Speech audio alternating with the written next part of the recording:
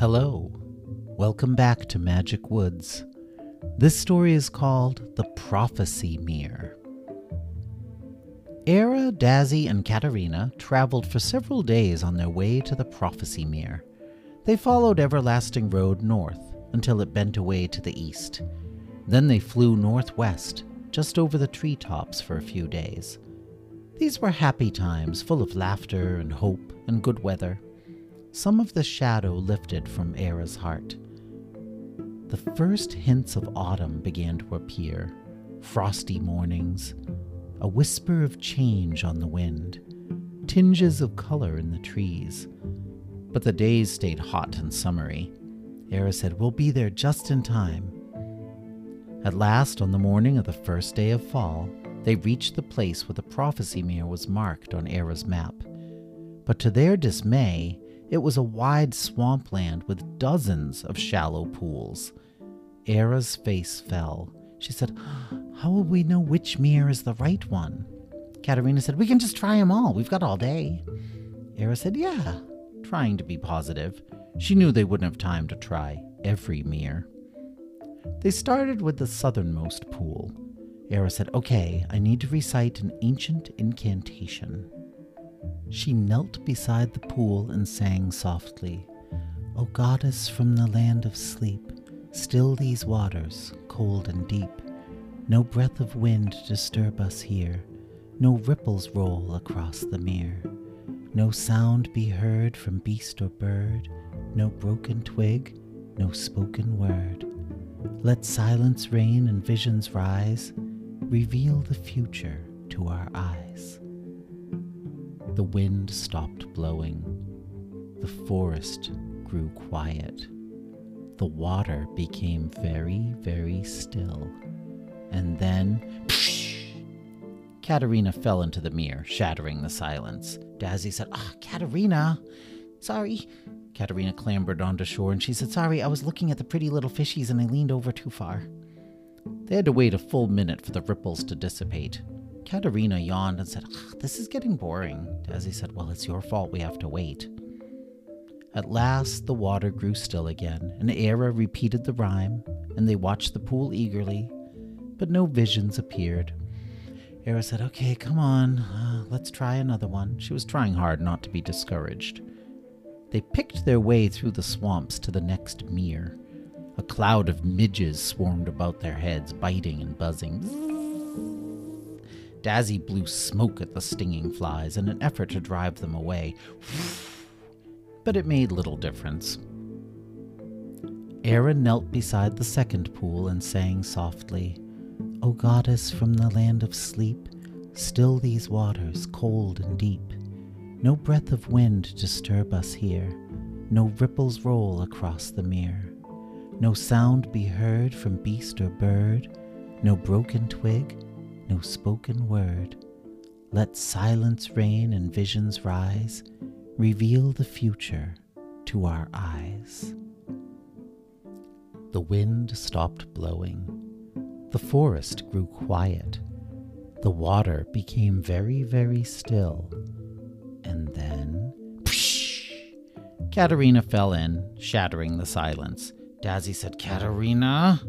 "Sorry." Katerina clambered onto shore and she said, "Sorry, I was looking at the tadpoles and I leaned out too far, sorry." They had to wait a full minute for the ripples to dissipate, and Katerina yawned again. "This is getting boring." Dazzy said, "It's your fault we have to wait."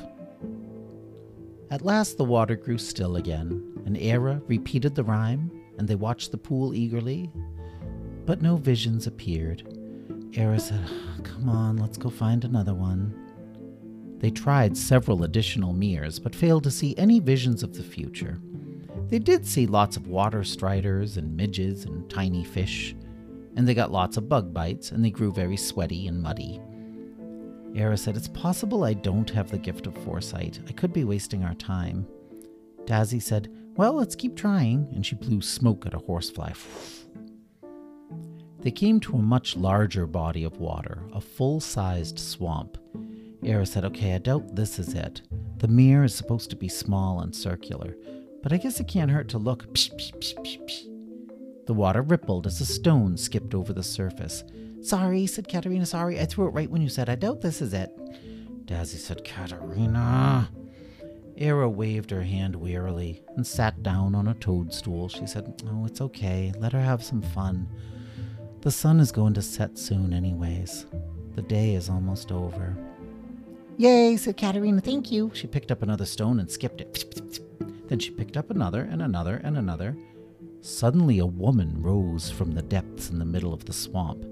Katerina had just skipped a stone, and it smacked the poor woman in the forehead. Ow! The woman rubbed her forehead and said, what's the big idea, coming to my home and throwing rocks at my head? Katerina said, I'm sorry, you want me to swim over there and kiss it and make it better? The woman said, no, I do not want you to do that. You just stay right where you are. Okay, swamp hag.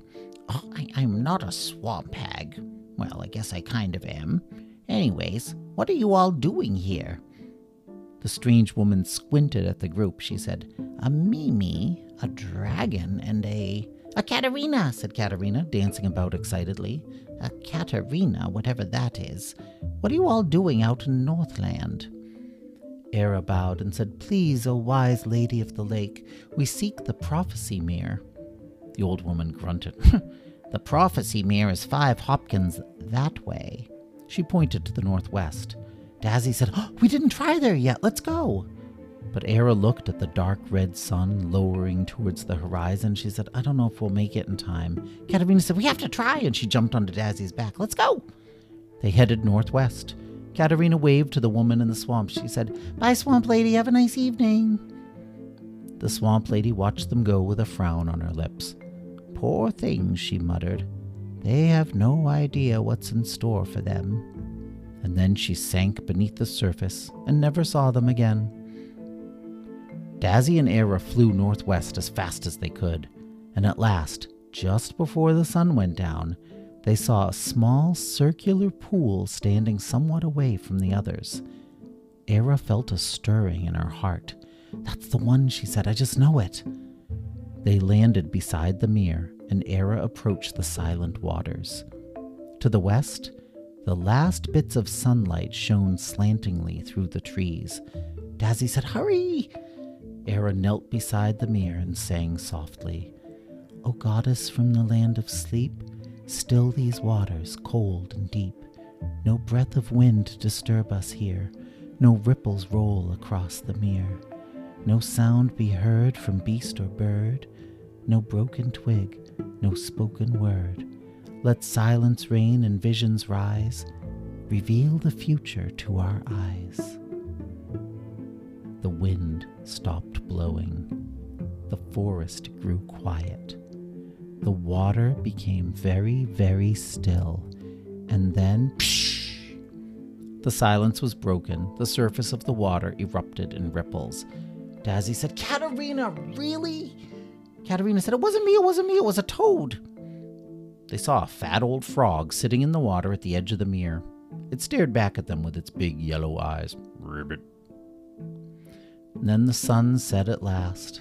Era stood up and sighed.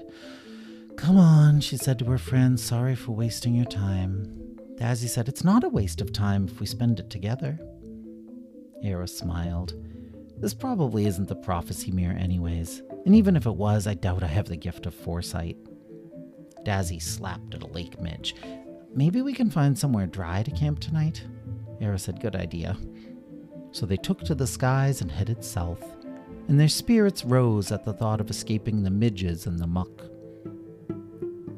Just after they left, when the last ripples caused by the leaping frog faded, the mere grew eerily still.